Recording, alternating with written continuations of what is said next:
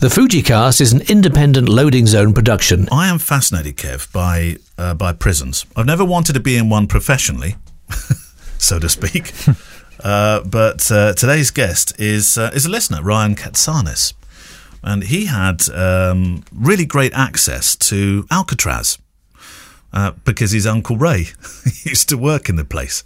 Brilliant. Not as a prison warder, because the prison closed down years and years and years and years ago. But of course, it's a massive attraction to people. Yeah. Have you? I mean, you've been to San Francisco. I've been to Alcatraz 4 times. Have you? Yeah, I love it there. Wow, I love all that stuff. I remember they had this guy. There was an ex-con there called Whitey Thompson. God, he must have been really old. Who turned into an author. Right, who'd been at Alcatraz. Yeah, and he was there signing his books and everything. No way. And you could have a little chat with him, and I went and spoke with him.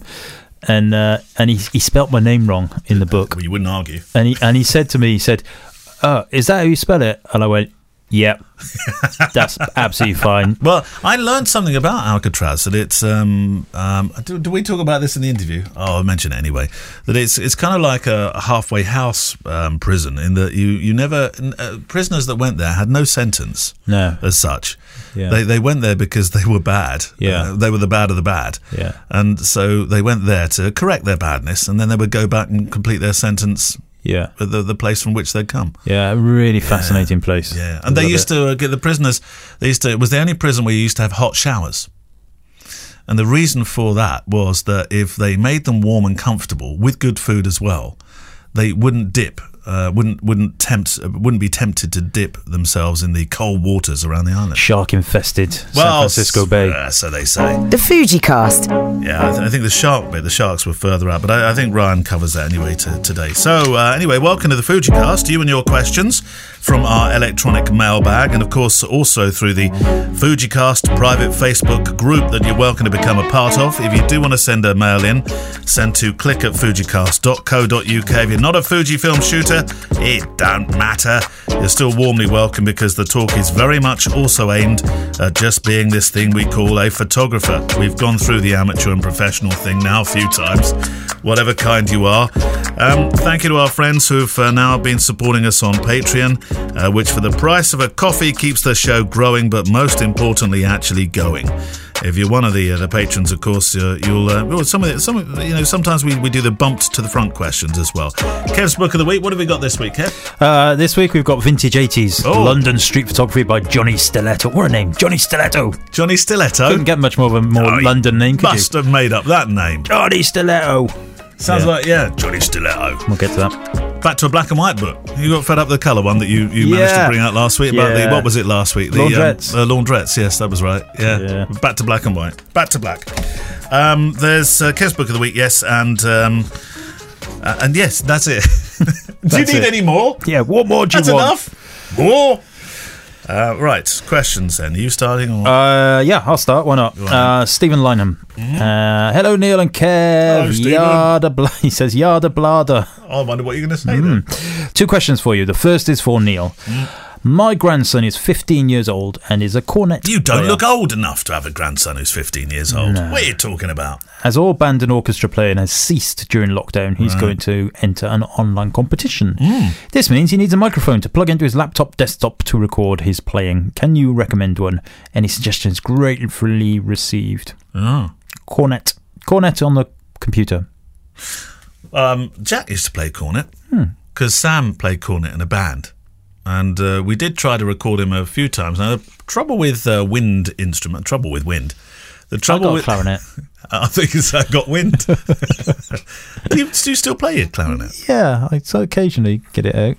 Do you? Yeah. You're good at it? No. Can you? Oh, right. No. I wondered if you could still. Do any of the kids play an instrument? Rosa plays the guitar. Yeah. A bit. Oh, okay. Well, we were reasonably musical for a little while. Then the Xbox came along. Yeah. And then so there's no playing the there's no Tommy Two-Tone in our house now. But Jack did used to play the cornet, and I tried to record him several times with just some basic Zoom recorders. With limited success because of course the levels are high, aren't they? So using an auto level for a wind instrument just doesn't work. because every time that you go a little bit quieter in the room, it sucks all the ambient noise up and then pushes it back down again as the cornet starts. So there are a couple of microphones. I did look this up, actually. I didn't want to give you bad info on this. And it seems that I got lost down a rabbit hole of information on this one. You use a blue mic, don't you? Blue Snowball, don't you have? I know you got the Blue Yeti. Blue Yeti. Yeah. The Blue Yeti came out best, funnily enough. Blue Snowball was one that was suggested. Blue Yeti came out best. And you place it right in front of the bell, apparently. Don't put it to the side. Put it right in front of the bell and Bob's your uncle. So that was the one. But, of course, that's a USB mic. If you wanted to have a mic, there's slightly more built for it. Perhaps you could... Shure make the SM58, which is a stage microphone that a lot of musicians use, don't they? Literally, this thing is indestructible. You can hammer nails in with it, almost. But there's one called a Shure SM57. Now, that's a reasonably low-priced mic when you look at some of the others that are sort of 2s and 3s and 400s. And that's 88 quid is the lowest I could get it for. And that would be a good one. But you will need some sort of... do you use a converter when you go from your XLR? What do you use? Mine goes into a Tascam preamp. Tascam preamp. Yes. Well, you can actually get a mic converter that's a preamp. It's called a Blue Icicle XLR to USB. And if you get that little puppy, you can get yourself something like a Shure, which I think would be a better microphone for it. And and good luck in the competition. Yeah. And Stephen also has a second question. I'm not sure if there's an answer. 2 for the price of 1. I recently bought an X100V, which is great, but I still have my X100F, and I don't want to sell it, nor do I want to give it away. No.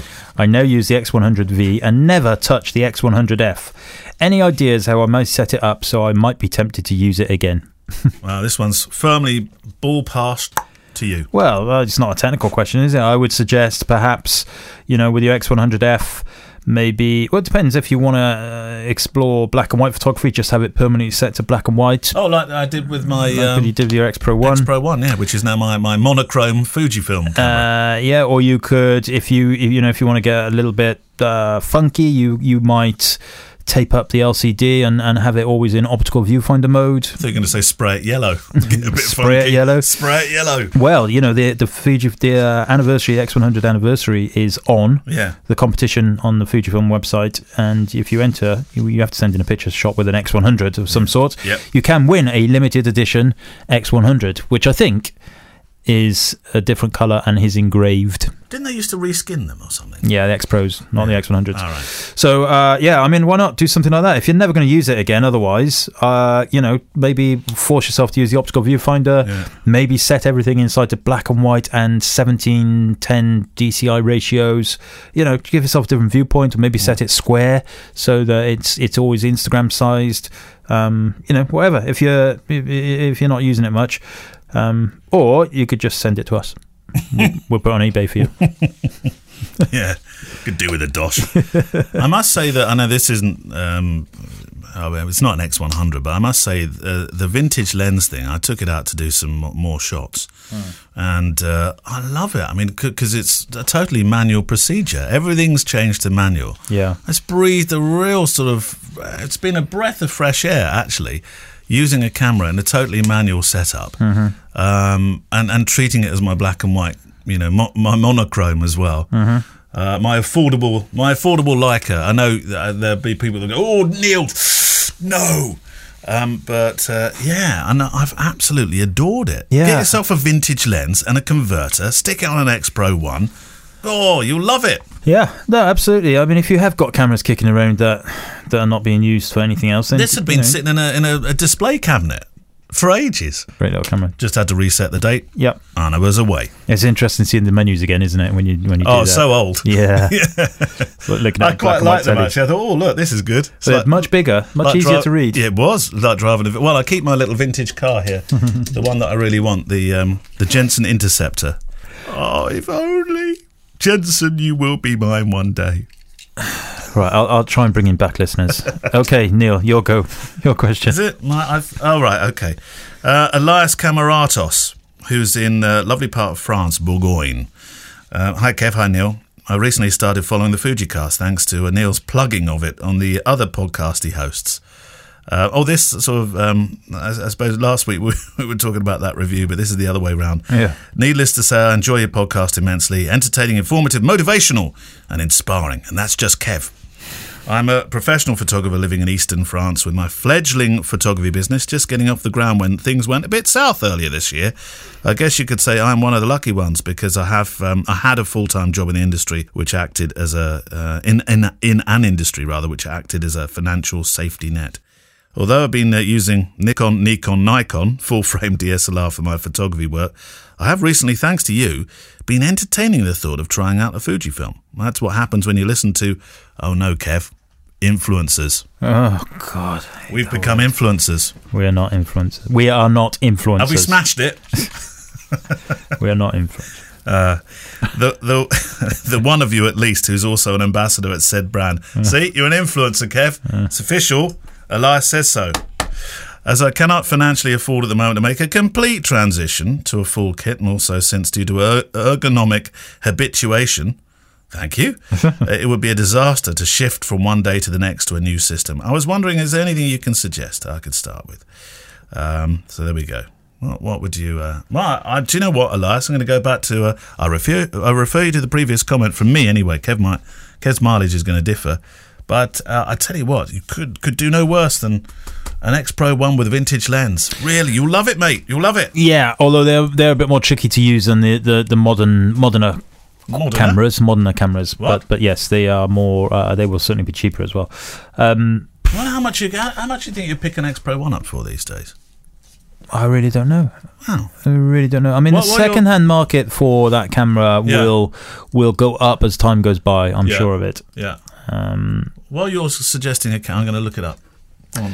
So, what would you suggest? Yeah, I mean, again, it's one of those questions about budget, isn't it? And obviously, we don't know what the budget is. So, you know, but I would, if this is something that you are thinking of using for your professional endeavors later on, then stay with one of the interchangeable lens cameras. Mm-hmm. You could maybe go for a second-hand XT3 or perhaps XT2, XT30. XT20, that kind of thing. The XE range is an option also, but the XE range is more of a rangefinder style. So if you're used to using DSLRs, you might find the XT range more appropriate, but you may not.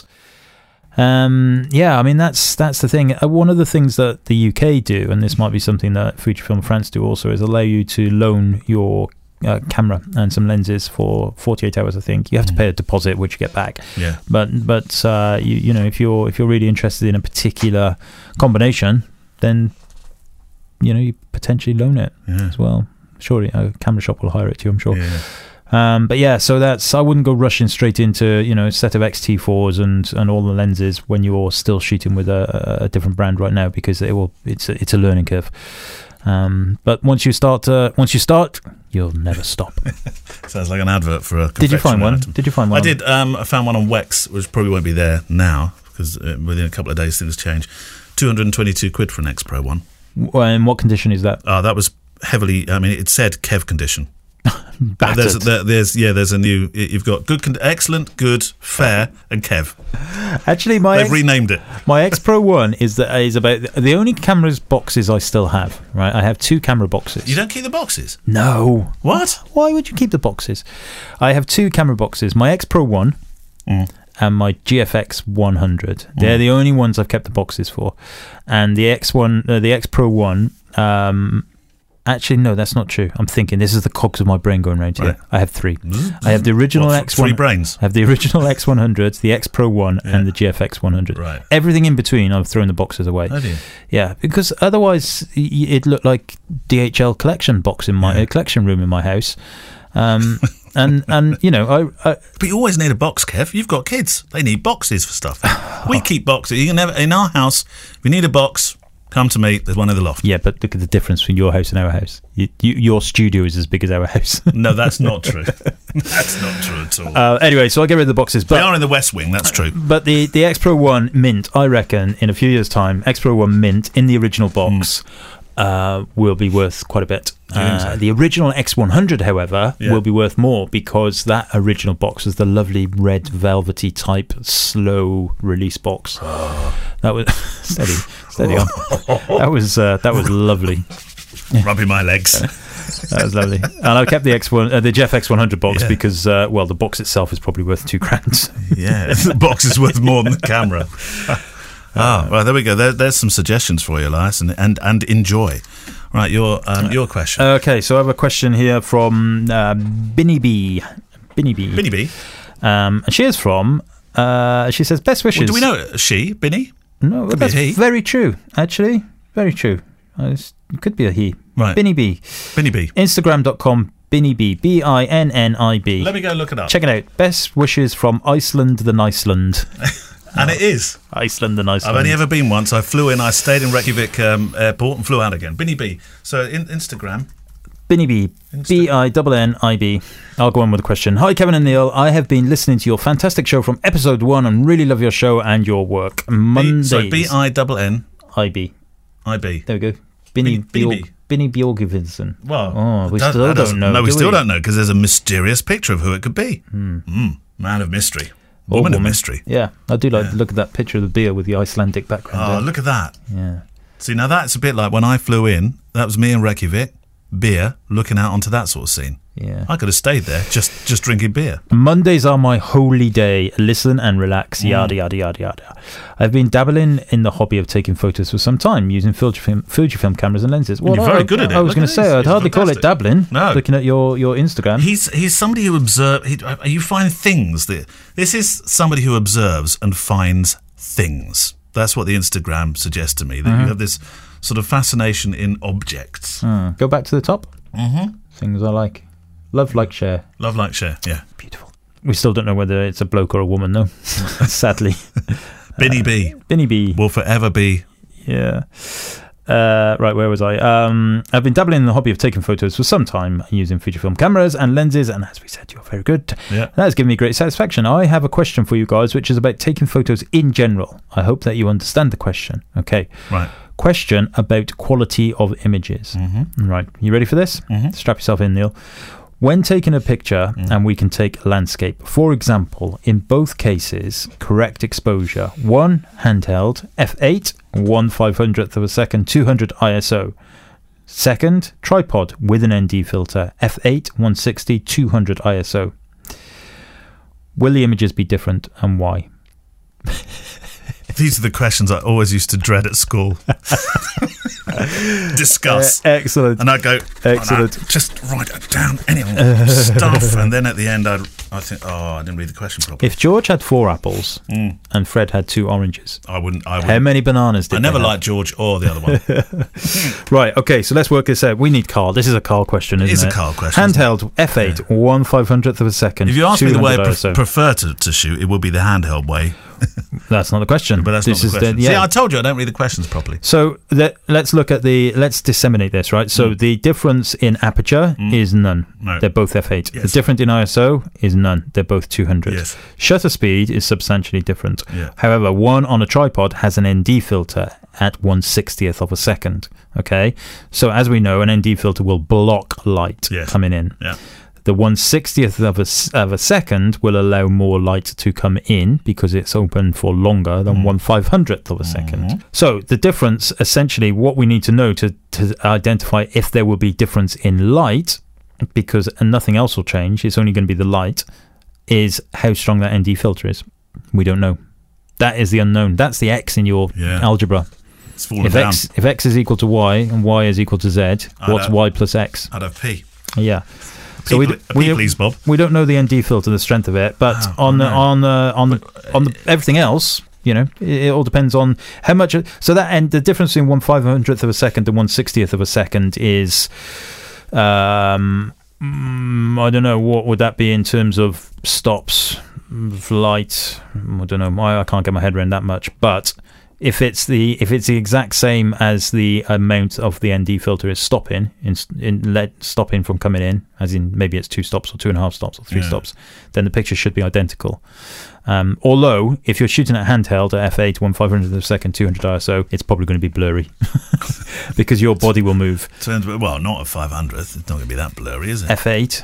Oh, f8. Yeah, Well, maybe. Well, no, no, because he's still 1/500th. Yeah. So anyway, well, we never really answered the question, but it was a good mental workout, and we enjoyed looking at your work, Benny. Yeah. Well done. And in his Instagram feed, by the way, Or her. there's a picture of Matt Hart, who obviously went to Iceland Oh, look, it's Matt Hart with a cat. during the war. What was he doing there?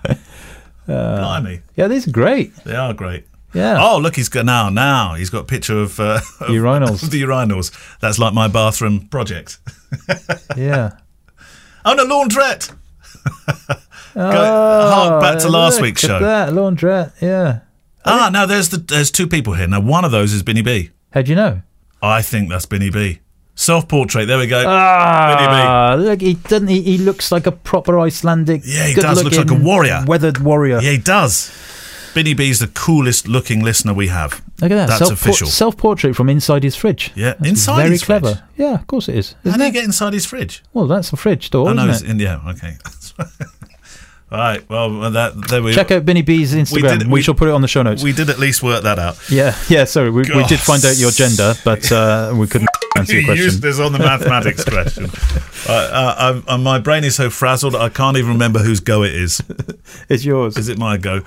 Oh, no, it's not my go, is it? We've been saved by the bell. It's time to swing by a different dimension. Send you, Kev, back to Malmesbury for 10 minutes so that you can go into the FujiCast Facebook group and dig around with the questions left for product specialist Carl Hare. We're kneeling in your presence, Carl. Hail to the chief engineer. Go on then, Kev. Kick off with the questions. All right, on to our very own moderator, Steve Vaughan. And he says, why do my X-T3s and every other X-Series camera I have owned, and I think he's owned a lot, when using flash, whilst the camera is on auto ISO, always set an ISO that seems far too high with TTL flash? So again, this could be a dynamic range setting. It could be that you're on auto dynamic range and it will always try and push for the optimal dynamic range, which is normally 200 that I've found over the couple of cameras that I've had. Which will then push the ISO up and the shutter speed goes with it. Or I think you replied very well to this, Kev. Just stop using flash. Yeah, that was my answer. Stop using flash. What's the point? Stupid thing. Anyway, Stuart Ashley says, I'm kidding, by the way, everybody. Stuart Ashley says, can I use my X-T2 as a webcam? And if possible, how? Yeah, so I think Steve actually put an answer to this in the group. There's a little piece of kit called the Elgato Cam Link. Other HDMI USB converters are available, but that's the one that I use. I've used it for all of the Fujifilm 1-to-1s using the X-Series cameras. About 120 quid for the little HDMI USB converter, or you can use the Fujifilm webcam support, which was version 2.0, came out a couple of days ago. And that works with the X-T2? Yeah, it's basically any cameras that can tether, Right. and then you've got the XT200 and the XA7 as well built into that. Miles Gome says, it's not specifically Fujifilm related, but in a room with different types of lamps in electronic shutter, what is the minimum maximum shutter speed I should use? 1/60th of a second, does that equal 60 hertz? Yeah, so you always want to try and match up the frequency of the light to your shutter speed, or a variant of, so 30, 60, 120. Over here it's 50. So yeah, 50, 100, 150, 25. It's the same in video. We get that a lot with shutter speed and frame rates and stuff. You want to try and match those up. But electronic shutter can be a challenge with sodium lamps, fluorescent lamps, and some really cheap LEDs because they use a really cheap driver and they flicker and stuff like that. So I would try and avoid it if possible. But if you absolutely have to use electronic shutter, then yeah, try and match it up to a variable of your frequency of the light.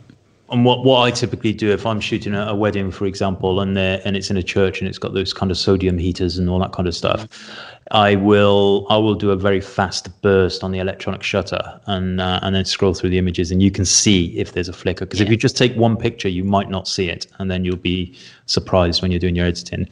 So if you just do a burst, some of the cameras now have the flicker reduction built in, which is good, but it's not foolproof. So yeah, I would test it, like you say, and then if you get banned in and stuff like that, switch over to the mechanical shutter. We are on to Aaron Cousins, and he says, it is often mentioned that Fujifilm cameras use ISO-less sensors, which I understand always record at the base setting.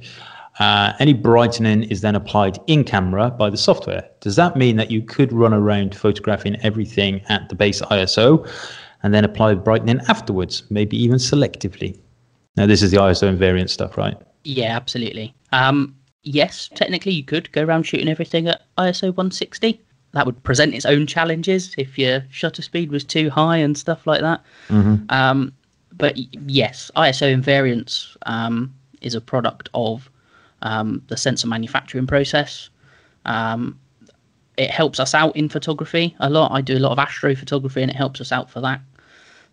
But yes, you could effectively shoot everything at ISO 160 and bring back using the dynamic range and stuff like that in post-processing. But obviously if you get to the limit of the dynamic range and the shadows and things like that, then the image is actually going to look worse because you're trying to do too much to the image, which is then, it's all about signal to noise ratio. And there's loads of technical stuff behind that. There's loads of videos on YouTube and stuff about it as well. But yes, effectively you could, but that brings its own set of challenges as well. Now, Joe Hart Bowden, he says, a basic question. There's never a basic question, Joe.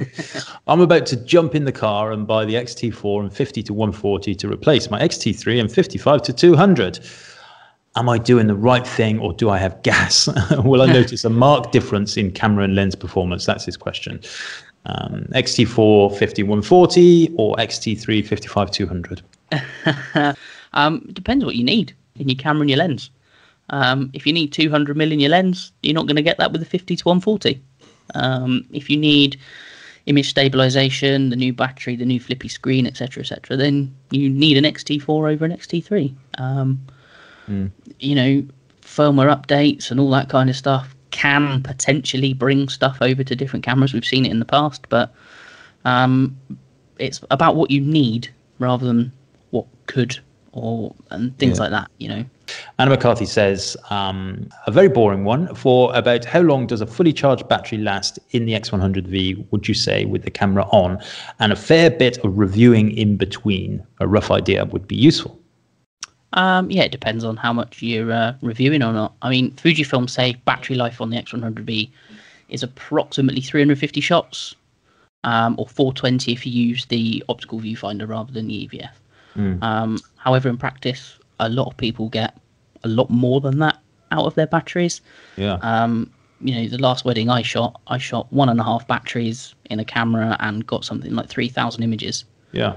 Yeah, that's kind of my hit ratio as well. I always get surprised when people say, "Oh, I'm not getting enough battery." Yeah, it's probably one of the biggest questions I've been asked over the last 3 years of working with Fujifilm.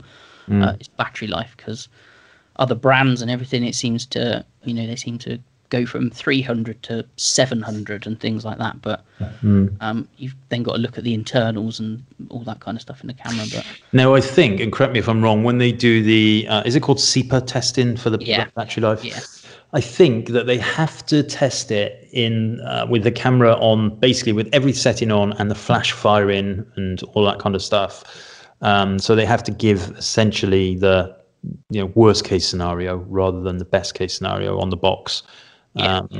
So you will all, I mean, I really get a lot more, but I don't use flash and I rarely kind of review on the LCD and stuff like that. And one of the other things that I've always done, which I think kind of helps, is I typically switch off as much of the information on the LCD that I don't need. So things like histogram, and I pretty much have my exposure and my battery indicator, and that's about it. And exposure values. So that, I think, kind of helps with battery life, because it's displaying less stuff, on the LCD. So it's less diodes doing its dioding.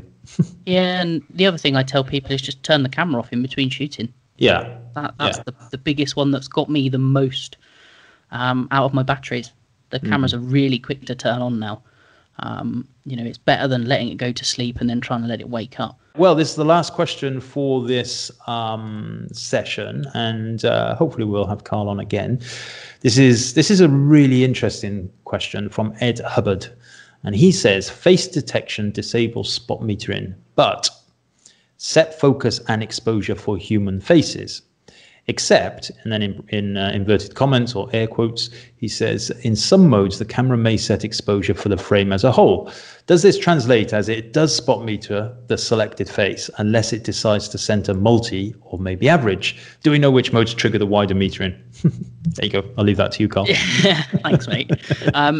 So the camera will use spot metering for a face and an eye if it can. If it can't, then it will use a wider metering now. For things like Facebook Live, YouTube, blogging, vlogging, things like that, where the camera can see a face, it will meter off the face. Right. If you then put something in front of the camera, so let's say you wanted to show a product or something, and it goes, oh, I can't see a face, then it will use the wider metering, and you'll find the background will get brighter or darker depending on your subject at the front. Okay, so regardless of what spot metering is set to, it's effectively going to do what it can to get the best exposure for the face. Yeah, essentially. Yeah, well, that's how I found it using the XT3 and the XT4 for Facebook and YouTube and stuff like that. Yeah, I think that makes sense. I didn't know the answer to that, but that makes sense. All right, well, that was good. I enjoyed that, Carl, and thank you very much for stopping by and helping us out. We will hopefully do this again if people find it useful. Now, although Carl is a Fujifilm technical guru and general brainy person, he's also a very, very good photographer. He mentioned his what do you call it when you photograph the space? What's that called? Space photography? No, what do you call it? Astrophotography. That's it. Yeah. Astrophotography. I used to have a game called Astro Wars when I was a kid. I used to love that. Anyway, so where can they see some of that stuff if it is publicly available, Carl? Yeah, so I've got a personal Instagram and Facebook. So I'm Carl Hare on Facebook and Carl_Hare_photography on Instagram. And then I've got the work one, so Carl Hare Fujifilm UK and on Instagram, and I think it's Carl Fujifilm UK on Facebook. Any other hints and tips you want to just quickly throw at everybody? Sports photography or anything that moves, wedding, brides down the aisle, whatever. Look at your AFC custom modes, go through them, try them out. One of the first questions people ask about autofocus. Sit there for 20 minutes and have a play, see what you think. So yeah, that's my number one top tip. Have a play with the AFC custom settings and see what they do. Huge amount of thanks to Carl Hare, our chief engineer on the show, the man who knows all there is to know, and of course he's a regular contributor to the FujiCast Facebook group. He'll still be there, of course, and we hope to have Carl back on the show soon with Kev sitting in the chief engineer's seat. Right, this week, before we get back to the questions, interview-wise, a slight departure from the norm and something that caught our eye here at FujiCast HQ. Ryan Katsanes is a listener and contributor to the FujiCast in the Facebook group too, but he'd popped up a note there about a certain project he'd been piecing together that we thought you may be interested to hear about too. So for the kids in cars listening who really want to be listening to Radio 1 or Kiss LA, a little history lesson. Before the movie and Insta sensation you now know as The Rock, before he was famous, and actually 9 years before he was even born, one of the most infamous prisons in the world closed. That was the original The Rock. And if you think the modern-day Rock is badass with attitude, you should have spent some time getting to know this one. And we're just about to, because Ryan Katsanes has had some pretty special access to parts of it. Day-release gel tourists don't usually get to see some of the bits that Ryan's been around. So Ryan, it's 10 years back, well, just over actually, this project, give or take, but you've only just released it as a film that I saw. Why the wait? I mean, that's half a life sentence to bring it into some sort of prison context. That's right. Yeah. So I wanted to get those shots in while I could, while I still lived down in the San Francisco Bay Area. But when I made those shots, my original intent was to put some kind of a book together with it, whether it was self-published or what have you, and working with my uncle who worked on The Rock to kind of put explanations to what people are looking at. And so my son was 6 months old when that went down, and life kind of got in the way. So it just kind of sat on my hard drives gathering virtual dust. And honestly, I didn't realize that much time had passed. Yeah. But at the same time, my photographic skills had grown. And so the more I looked back at those pictures, the more I kind of cringed. And I thought, I was such a beginner back then. And, I was just kind of reluctant to really do much with them. But a few weeks ago, I started watching on YouTube some urban exploration videos. And between you and me, I was kind of thinking, gosh, some of these pictures are just awful. My Alcatraz stuff is actually way better than this. And I still don't think it's very good, but I think it was better than that. So I was like, that's what it could be. It could be a YouTube video. Yeah. And I've been doing that. Ironically, I've been doing that in other areas of my life, making YouTube videos. And so it's just kind of a light bulb went off. So at 11 o'clock at night, I started putting together a video and spent the next 3 hours laser focused on that. A spooky way to spend the dark hours looking back at Alcatraz pictures. Yeah. Obviously, Alcatraz is one of the... because they still have visitors, don't they, now? They do, yeah. Apparently, literally right now, you can only go on the outside of it. Right, okay. Which is not nearly as fun as going inside. No, absolutely. Yeah. I mean, it's the inside that makes the place, isn't it? But what did you think that you could perhaps... get out of Alcatraz, because it's been photographed a good few times. I guess it's this access thing that you had that other people don't have. Exactly, yeah. So my uncle was the head of maintenance on the island for about 25 years, and he, said, "Hey, I can let you go pretty much anywhere." And there are some pretty decrepit parts of the island. Yeah. And so my attraction was primarily that I got to see stuff that most people couldn't, and I could bring a camera. Did he insist that he would go with you, or were you allowed just to wander and frankly get lost in the place? Yeah, it was kind of a mix of both. He let me go wherever. He stayed with me the whole time. But yeah, he was letting me go pretty much wherever I wanted. So the laundry, which is where you see all those really decrepit pipes and machines and stuff like that, that whole area is completely dangerous and falling apart, which I thought was some of the coolest stuff to see. But yeah, he just said, let's go around, and he showed me everything I could possibly want to get into. Did your uncle ever say why the place wasn't torn down? Because a lot of people have suggested that they wanted to take the rock apart because of the terrible history that it had. Yeah, I do know that it is a huge moneymaker. Yeah. So that'll be the tourists is strong on there, and they held private parties and events there too. And I would assume that it's primarily driven by money, as everything is. Tell me that they haven't. When you say events, they've not held weddings there, have they, or have they? They've had like some of the .com parties and things like that. I know for sure they've had that. I'm not totally sure about weddings, but I would not be surprised. Alcatraz wedding, amazing. Yeah. So this is such a well-known place because of the movies, which are usually about escaping from the island, which because of the current, the freezing water and the apparent sharks. Although I understand that wasn't exactly true that there were man-eating sharks around the island. I think it used to be fed, to use a pun, to the prisoners just to make sure they didn't think about it. Yeah. Well, certainly not far west of the Golden Gate Bridge, out in the actual ocean proper. There are sharks, but not so much in the bay. Yeah. But I mean, it looks really calm. I wonder when you were stood there taking and making your pictures, whether you looked out and thought, do you know what? It's only a mile. I reckon I could swim this. Yeah, it does. It does feel much closer than they want you to think that it's impossible to escape. And they do have like races and things. I guess with proper gear and training, people swim from there and back nowadays. So people have swum to it and back. Yeah, absolutely. Wow. Yeah. Okay. Although with less guns trained on them, then exactly. Yeah, that's the hard part. It used to be the case. So, did you get a sense of what it would have been like for this to be home? I mean, one of the things I heard was that nobody was actually sentenced on Alcatraz. That you went to Alcatraz without a sentence. It was a kind of like one website described it as kind of like a holiday from the jail you were in until you behaved yourself, and then you got to go back to the jail to serve out the rest of your sentence. So this was a literal home, obviously, where people didn't know when they were going to be moving out, if at all. Yeah, that's similar to my understanding. So essentially what my uncle has told me was that a lot of the prisoners were transferred there because they were behaving poorly in the other prisons they were in. And so this was sort of a form of punishment, was to send them to this super secure hell. But yeah, a lot of them were coming from other prisons, and they were just some of the worst that society had.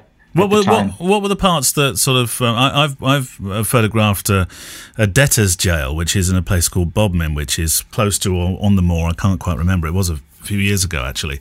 And I always remember there being this it was, I can't really describe it, horrible feeling of, and maybe it was my imagination as creative playing into force there, but what was it like being inside? What kind of feeling did you get? Because you spent more time alone than most tourists would there. Yeah, it's definitely smaller than you might think. It's I don't know how many cells they actually had, but it's a pretty small prison. Right. That was one of the things that I kind of, in my mind, it was much bigger until I was actually standing there. The cells themselves are actually pretty good size, I would say. I also thought that some of those were pretty decrepit looking at this point, very small little sink and a little steel bed and mattress. But then there's the whole, basically solitary confinement. That to me is terrifying. Just mentally imagining being in a dark hole. What was the hole? How did you get into? Was that the long corridor with that they used to call the dungeon, or was that because I saw your photograph of what I think was called so the dungeon. That area is directly below the solitary. That is the oldest part of the prison. Right. But I just meant literally up above in solitary, where you have almost no light for 24 hours a day, and you're just stuck in a dark room. I kind of felt a sense of panic when the door was closed, just to kind of get an experience of it, and it goes pitch black. Now, you were fairly fresh to photography when you made this story. First up, why black and white? I just thought it had to be in black and white. I look at them in color, and it doesn't even feel right to me. I mean, so much of it is gray anyway, so that's part of it, but when I look at it in color, and it was a gloomy weather day, as you saw from the shot from the boat, but yeah, it doesn't give it that mood and that sense that you feel when you're actually there, and it just, to me, it screams it has to be in black and white. And you said you'd have done it differently these days. What would you have done differently then, Ryan? Yeah, just taking my time a little bit more. There's kind of a catch-22. So on the one hand, I was in that phase of being a beginner photographer where everything looks like a photo, and you're a little more childlike, and you could just snap away and happily get whatever you get. But now I know that if I had gone back, or if I could go back, I would do it with much more purpose. And so that's my biggest fear about sharing these pictures, is I feel like a lot of them are technically not very strong. I think they're being carried by the fact that you're looking at stuff that most people don't get to see. So there's a lot of value in that. Any chance of going back? I mean, Uncle Ray is still with us, fortunately. Maybe he could get you back on again. Yeah, he doesn't work there anymore. He's since retired. But yeah, I think if I were able to show up with him, coincidentally, I had talked to him recently, and he was telling me that he thinks he's the only guy in the country that knows how to repair the jail's doors and stuff like that. Wow. So they've consulted with him and brought him back to the island, because apparently since he's retired, they've had quite a bit of turnover. And so he has to keep going back to show the people how to repair things. Tell me about some of the detail in the pictures, Ryan. Some of the stuff that... because I know you feel you might like to come back and annotate some of this and tell people, maybe even narrate it, and tell people what some of the parts were. I think there's a cross or something. Absolutely, yeah. There's a couple of gems in there that I'd like to get back with my uncle and have him explain exactly what he knows about what we're looking at. But one example is there's a picture of a cross on a square. That is a pretty boring picture if you don't know what you're looking at. But that is the spot where the Escape from Alcatraz folks popped up and escaped, and never to be seen again. So that's a really cool one. Another example of that is there's a picture of cell 181, which is actually on the second floor. And that was Al Capone's last cell that he was in before he was released. However, they don't tell the tourists that anymore. The reason for that is because people had been putting graffiti in there. They've been leaving flowers in there, and then blocking the way so that you can't get by to go on your tour. So we shouldn't share that number then, should we? It's okay. Yeah. My uncle's like, no, it's fine. They're not going to tell the people while they're there anyway. But yeah. And actually some people, it sounds like plenty of people do know that fact because they'll sneak up there anyway. But by and large, they no longer tell the tourists that anymore because it's been causing more work than it's worth. There's a few haunted stories as well, aren't there, from the place? Because although the death penalty, the execution was never carried out on the rock, there were quite a few deaths amongst inmates due to suicide and murders on the island. So there's quite a few haunting stories, aren't there? Yeah, there are. To be honest, I don't know a whole lot about it, but they do talk about that, and they do haunted tours apparently every now and again at nighttime. But yeah, it's a violent and dangerous crew that was there for sure. Well, that's a go back with the camera and do the night stuff then, Ryan. When you do go back and do the haunted tour. Yeah, that would be awesome. In fact, I need to get more shots of just the stuff that everybody gets to see. That video is almost exclusively stuff that is not on the tour. Yeah. Is there a part you desperately didn't like? Down in the oldest part of the prison, under the solitary confinement, there's like a roundish cave. And when you go down there, apparently that was from the late 1850s. And it was, I think, a military establishment at the time. But whatever it was, down there gives me the creeps. And I'm not somebody who's into supernatural and all those things, but just you get this heavy feeling down there. I don't know how to explain it, but I did not enjoy being underground. I would imagine it was quite cold and quite, that. Yeah, exactly. And it's just so decrepit. And there's like those pictures where there's a solitary light bulb in the ceiling. Right. That sort of thing. It lends itself to a horror film. And there'll be a link to Ryan's project where you too can experience the sights of Alcatraz. Incidentally, and not that he needs support in this one, it's clear that it wasn't a happy place, but Alcatraz is known to be one of the United States' most haunted prisons. The island was recognised actually also by local Native American tribes to have been haunted by evil spirits. Such a cruel, soulless place. Easy, as one commentator said, to understand how the spirits of many inmates could still be stuck there. And I read this actually, at cell 14D, a cold feeling remains today, almost 100 years after a man mysteriously died there, yelling of a spirit with yellow eyes attempting to kill him. Later guards actually reported seeing him at roll call. Visitors to the prison report strange feelings and things that go on, including a psychic who reported speaking to a man who was murdered at Alcatraz called Butcher, and a park ranger reported hearing a banjo playing in the shower room. Now, the most infamous prisoner to have played that instrument there, I found out, was none other than Al Capone, who didn't die there, but he himself went on to pass, years later, having delusional chats with long-dead friends. Shiver and Spines comes to mind. And on that note, let's get back to your questions. Andrew Higgins, now it was not so much a question, but really an observation. And there's a few points he might want to comment about, Kev. A new normal discussion point over the few shows recently has been working on distancing, numbers of people, and of course face masks. And of course the rules are changing all the time. Last week's 15 could be next week's 7. An event, who knows? I'm a jobbing photographer with a small agency shooting almost anything from football to corporate and commercial work to editorial. Whilst almost all work was cancelled at the start of lockdown, as a staff photographer I was furloughed. Some work has still been trickling in, mostly from a magazine we work for.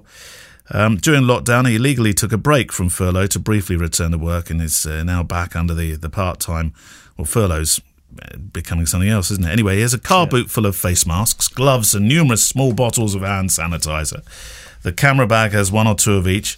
I was out and about while the country was locked away. I photographed people who themselves had to carry on working through lockdown, and what a joy it was to meet people after weeks of isolation. Anyway, it was a long thing here about being pandemic aware, not pandemic terrified, which he thinks it's the attitude that perhaps we should now be thinking, or because we are pandemic terrified. And that's affecting our industry. More relevant to wedding photography are the social jobs I've covered recently as public events have been allowed to happen. Attendees are required to wear face masks, but as I'm only shooting a small number of guests, I simply lead them a short distance away from the main function, ask if they're in a bubble together, take off the masks, shoot a few frames, masks back on, job done. Are we overcomplicating it? Well, I don't know. It's a really interesting point. I mean, It's from Andrew Higgins. Yeah, I don't think... I'm not terrified of the pandemic. I'm not terrified of the virus. No? No, I'm not, personally. So every time I work in a big town, I come back, I wait 10 days to 14 days, and I think, got away with that. Yeah, maybe. I'm not saying that it's I mean, if you read all the stuff, we may both have had it and never knew about it. Well, you think you did? Well, I definitely had a few days where you really laid low during the actual lockdown. I did have. I was very lethargic. I could hardly get up the stairs without losing, breath. But I never lost taste or smell, and I did have a cough for a few days. But if that was it, then I was very lucky. But anyway, so it's not actually the virus that worries me, and I mean, you have to be aware of it. I definitely don't agree with people who are doing jobs or where the clients specifically are flouting the rules. Yes. Well, I had that, didn't I? Remember I went into the church and I was asked to remove my mask. Yeah, I know lots of people who have ended up doing shoots and stuff that basically are illegal. And they're stuck between a rock and a hard place, because obviously we need the money, want the money, but where do you draw the line? And for me, I feel like the rights and the wrongs of the politics of it all are irrelevant. This is the law. This is what you have to do. So do it. And you're right. Make sure you've got all of the stuff in the car you need to get on with it. But I can tell you something now. If this is the norm, if this is going to be the norm forever, then I'm just going to go and buy a rock in the middle of the sea and sit on that. There's no way I want to be involved in that. No. Photographically wise. There was a Facebook question that came in about this. So it's Scott, isn't it? Scott Johnson posted the question. Essentially, we're not going to read it all out because it's for another time. But essentially, saying it's tough. It's tough for everybody. What's going to happen. And then Morten Jensen commented along the lines saying, is it possible, and in this case, how difficult is it to shift from wedding photography to other genres? He was just posing the question, wasn't he? Should wedding photography no longer be a thing? Well, I'll be laying cards on the table. I'm going to embrace more commercial work from now on. But I think I've said that before anyway. But the question came because I'm still mid-flow doing the website at the moment, and I've started working on the homepage. And the question was, should it have... the question, it was just myself and my wife were talking about this. Should it now promote weddings, or should it be more general photography? And I thought, that's interesting, isn't it? Because actually, for the next 6 months, why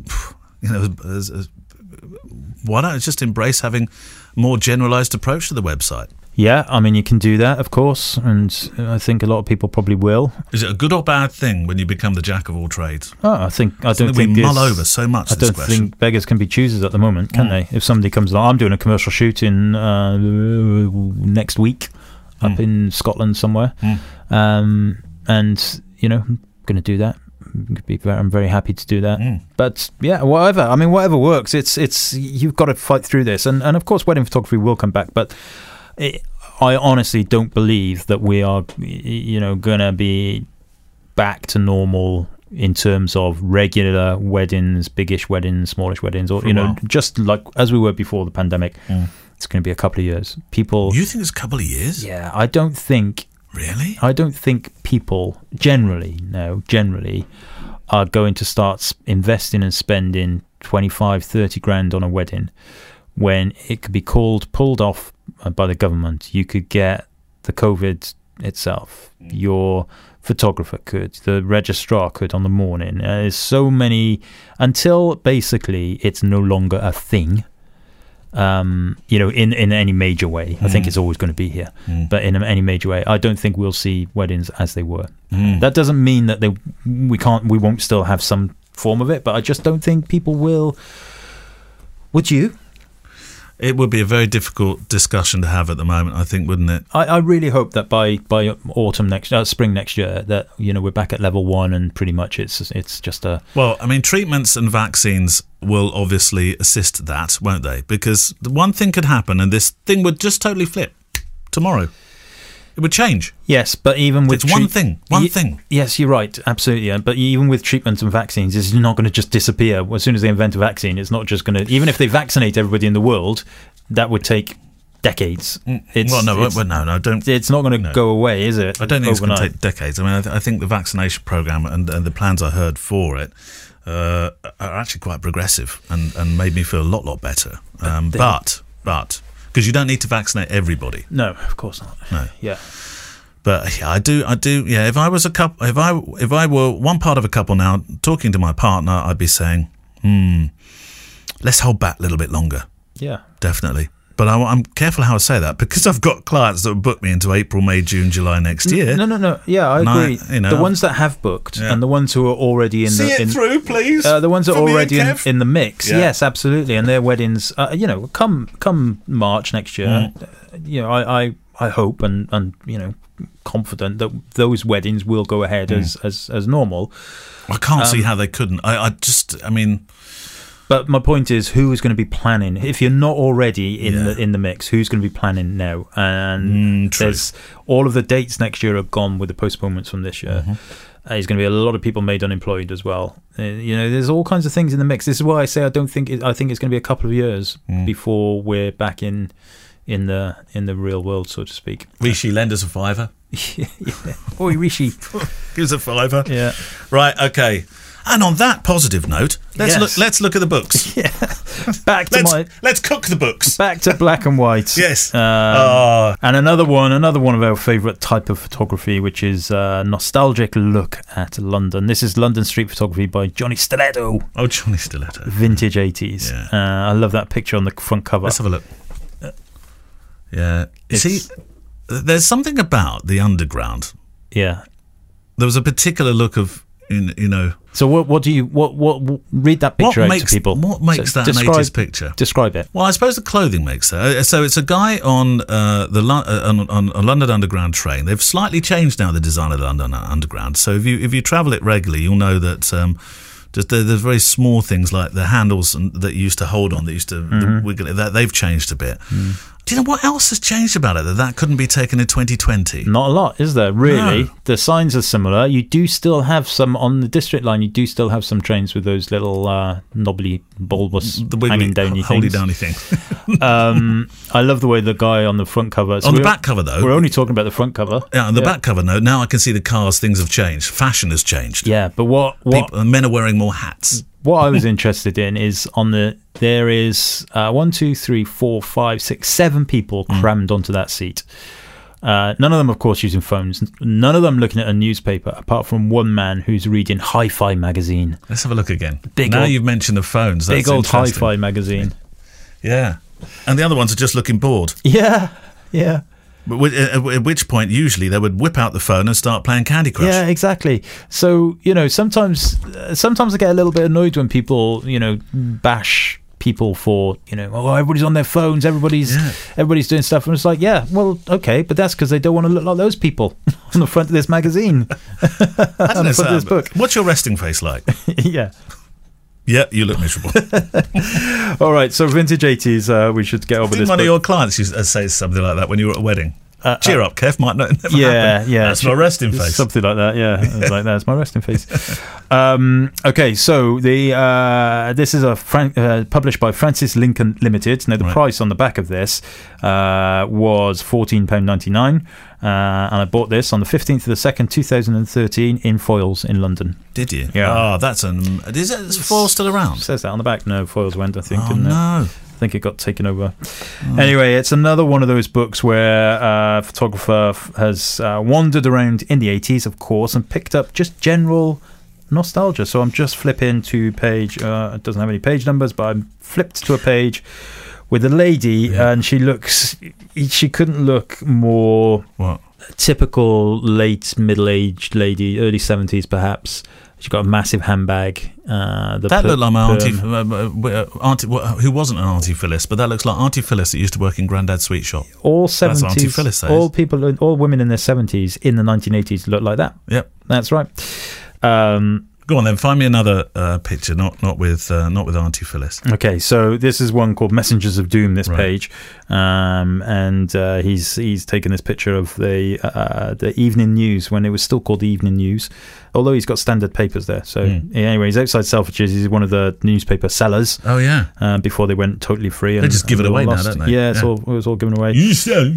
Messengers of Doom, this is titled, and I can't quite make out the headline on the newspaper, but the word drama is on it. So And there's some text that goes with these, and a lot of these pictures, by the way, would be, some people would criticize them. Would they say they were snapshots? Some people would say they're snapshots. Some people would say they're out of focus. Yeah. For example, well, that one is. here. Yeah. I wouldn't say it's out of focus. But within within a collection of pictures, it takes on a whole different narrative, doesn't it? Yeah, and also remember, this is another thing to say about this kind of stuff is that yes, that's motion blur. Okay, now getting motion blur and exposing it correctly when you're shooting film is a lot easier than just getting it wrong on a digital camera and pretending you were trying to get motion blur. Yes. So there's a very big difference. Yes. He's done that for a reason, because it's people walking down the steps. It's meant to look like that. One of my favourite motion blur pictures at weddings, remember weddings, is of the, and you've done this, and I know I've done this, is of the waiting staff coming out of the kitchens with all their plates. Yeah. Love that picture. But it's a hard one to get even in digital. Yeah. To do it well. Absolutely. It is to pan stuff, yeah. There's a page here called Knees and the IRA, London at War, it's titled, and it's a picture of a woman in one of the kind of coffee shops in Trafalgar Square, and you can see the difference there in terms of the decor, and you can just about see her face, but she's reading the Evening Standard, and the title on there is IRA Gangs 2 Escapes. So not only is it photographic journey, actually it's a trip down memory lane for those of us who were old enough to kind of lived through the 80s and stuff. And it's not a negative thing. This does make you want to grab your camera and go and do some street work, doesn't it? It's great. I love it. Spot the lady, street gambling. Is this why you do street work? Because you want to, you're curating your own narrative like this for the future? Yeah, I mean, I love all of this stuff, but the fact is, it's much harder. But why is it harder to get these pictures? Because you can still make these. It's not illegal to make pictures in the street. It's not illegal to make pictures in the street, but it is much more difficult to be accepted doing it. It doesn't really bother me so much, but you can see in a lot of these pictures people looking at the camera, being spotted the photographer. Right? But actually, it would have been harder in that period, you could argue, because not everybody had a camera. So if somebody came up to you and did a street photograph, you'd be thinking, "Hang on, matey, what's your issue here?" Whereas now, people are more used to cameras and are less likely to be offended by the use of one. Perhaps that's a very valid point, but I think people these days are far more concerned about what you're going to do with it. Why are you taking my picture? What am I going to get out of it? You're going to put that on Facebook? I don't want my picture. That's the kind of stuff. But wouldn't they have had similar thoughts then? But there wouldn't have been a Facebook, etc. around. But they would certainly have thought they wouldn't have been worried about privacy. What's your problem, mate? I don't think so. Certainly on the Underground. Who's that guy that did the Underground pictures that you love? Bob Mazer. Yeah, but he did it, didn't he? I mean, there's no harm. I love that picture. Lady Demary's Adamant. You just had a pleasant lunchtime with a friend with a charming necklace and a dainty black hat when for absolutely no reason whatsoever a man with a little black camera takes a photo. See that? There you go. Yeah, there we go. And what was their expression? Well, the guy's looking at him. The lady isn't. She's got a packet of Marlboro Reds. She's sticking one in her mouth. Yeah, absolutely. No, I get the point. I do get the point, but different time, different challenge. Different time, different challenge. But the point is, in those days, he could say, I've taken your picture. Thanks, whatever. Nowadays there is so much that's going on in terms of privacy, whether it's right or wrong, and all of this stuff and everything, and it just makes it less fun, less enjoyable. I mean, I would absolutely love to spend 6 months,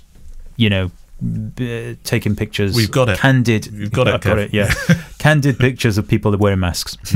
No, candid pictures without the worry of you get a cracking picture and maybe you want to do a book, and then the editor says, where's the model release or whatever, because we want to use it for something other than that. The fun is harder. The fun is harder, and that's the difficulty of it. You haven't stopped doing street work though, have you? I know that the street workshops are very that you love doing that. I know you enjoy that. I know you really enjoy the street workshops. I haven't stopped it. I mean, I've stopped everything basically. But no, I mean, I will get back to it. But it is, the style that I like, which is pure candid photography. Even other photographers these days are like, well, what gives you the right to take a picture of somebody if they don't know they're taking a picture? And my answer is, because I have the right. I do have the right to take that picture. I have ethical boundaries, but I do have the right. There's not a question of who has the right. But you're not adversarial, are you, when you go out? If somebody ever said to you, can you delete that picture, what would you say? Well, it's never happened, but I would probably, first of all, discuss with them why I took it and the reason behind it. Yeah. And, I think what would be a really good idea for people, and this is something that's just popped into my head, is to take a book like this, stick this in your camera bag. That's a really good idea. So when you're taking pictures of the buskers and you're taking pictures of the people selling the Evening Standard, and they say, you take my picture, say, yeah, actually I did, and the reason is because I want our future generations to see pictures like this. This book would be perfect to take, actually. Yeah. You've just reminded me of something that I used to do at weddings, which we have mentioned on the show before. There were a couple of registrars I used to meet reasonably regularly, and in the end I took an A4. I printed out an A4 sheet of I think it was about 6 photos on it, showing what I could get at a ceremony if you would allow me just to do my job. And I purposefully put on there 6 pretty high, moments of intense. There was one picture of somebody crying, another one was a dad looking exceptionally proud over the shoulder, and there was all sorts of stuff like that. And I used to take that to show registrars, look, I'd say, what can I do? They'd say, well, you need to stand over there and say, if I could just be there, I could get this, and it would make so much difference. And it worked a few times. Yeah, I'm sure. I still have that A4 sheet with me. Yeah, I haven't had to use it for a long time. Obviously, not during the pandemic, but attitudes were changing. Yeah, and that's a good idea. Take out a crib. Would it be a crib sheet? Well, I don't know. Just take a book, couldn't you? But anyway, I don't know. It's just different, and people's personalities are different, and of course, people say, yeah, but people are much worse. People are badder these days. Badder, and I think that's just not true either. No. But whatever. Anyway, this is Vintage 80s London Street Photography by Johnny Stiletto. Johnny Stiletto. Yeah, great, good stuff. That Francis Lincoln Limited Publishers. Yeah. Well done. Brilliant book. How much was it? Well, you bought it a few years ago. Yeah, 15 quid. But I'm fairly sure this is one that's still kicking around as well. Yeah, should be easy to get hold of that. Do you miss those days of going to shops and just sitting there for hours looking at books? Yeah. World's End shop. That's my favourite bookshop. Yeah, World's End. Leslie Burdett just had an idea here. Might take a bit of research, he said, but would you consider mentioning a photo competition, each that catches your eye, attention each episode, or even better, set a theme with a hashtag so we can submit images, maybe somewhere not in the main Fujicast timeline, where you pick out the winner for the first time, and then the winner picks the next winner, and then that winner picks the next winner, and that, which I thought was a really good idea. I'm mentioning it because it's kind of like a live meeting here. Maybe when the Fujicast at 4 thing eventually comes, because that will come to a sort of a year anniversary, and Neil Ford might think, oh God, that's done. Thank heavens. Oh. Yeah, that's a good idea, and we do have the Fujicast Instagram account that we do very little with. Oh, we never mention that. No, because we don't do anything with it. No, but that would be a good place. Perhaps that would be a good place. Yeah. So hashtag Fujicast. Well done, Leslie. You've just voted yourself into a job there. There's no pay. None at all. None at all. And that's it for this week. Thank you to Ryan Katsanes, our guest. Took us to Alcatraz. Fortunately, didn't leave us there. It's a fascinating place. I'd love to go. You've been 4 times, you said? 4 times. Wow. Yep. Does it ever change for you when you go across? It's always the same. It's always the same. But yeah. I love it. What for you? What does it feel like when you're? I love the history of it all, and I love being in the same rooms as some of these criminals slept in and stuff like that. I just love all that. Yeah. Do you get a funny feeling? Yeah. Do you? What sort of shiver kind of? Well, no, just sort like of intense kind of. You cannot get much closer to historical people than being in the rooms they were incarcerated in. It's like when you go to Shakespeare's house in Stratford and you go into the room that he kind of died in or something, whatever, and it's like, wow, that's and you can imagine him in the bed dying, right in front of you, kind of thing. Do you never think about things like that? No, I probably would have thought about him sitting at the table writing the next masterpiece. Yeah, true. Didn't he die? Shakespeare died on his birthday, didn't he? I have no idea. Yeah. For some reason, Elvis Presley's demise comes to mind, but that wasn't so nice. Yeah, but you see, and in the smallest room. And they've still got that toilet. Have they? Yeah, somewhere. Not a Graceland. Golden one, wasn't it? Oh. I think. Anyway, on that note, thank you very much for joining us this week. Enjoy your lunch. Yes, enjoy. If you'd like to send in a question, we're here for business every week. Click at fujicast.co.uk is the address, or you can send via the Facebook group. That's a good way. If you're one of our Patreons, thank you. We love you very, very much. And we do try to bump your questions to the front as well. I know we haven't bumped everybody of late, but we will. So thank you to those that are supporting the show by Patreon. If you can share an episode on Twitter or on Facebook, you are an absolute star. And let us know where you're sharing, because we can give those platforms a shout out as well. And we will see you next week. Or music from Blue Wednesday.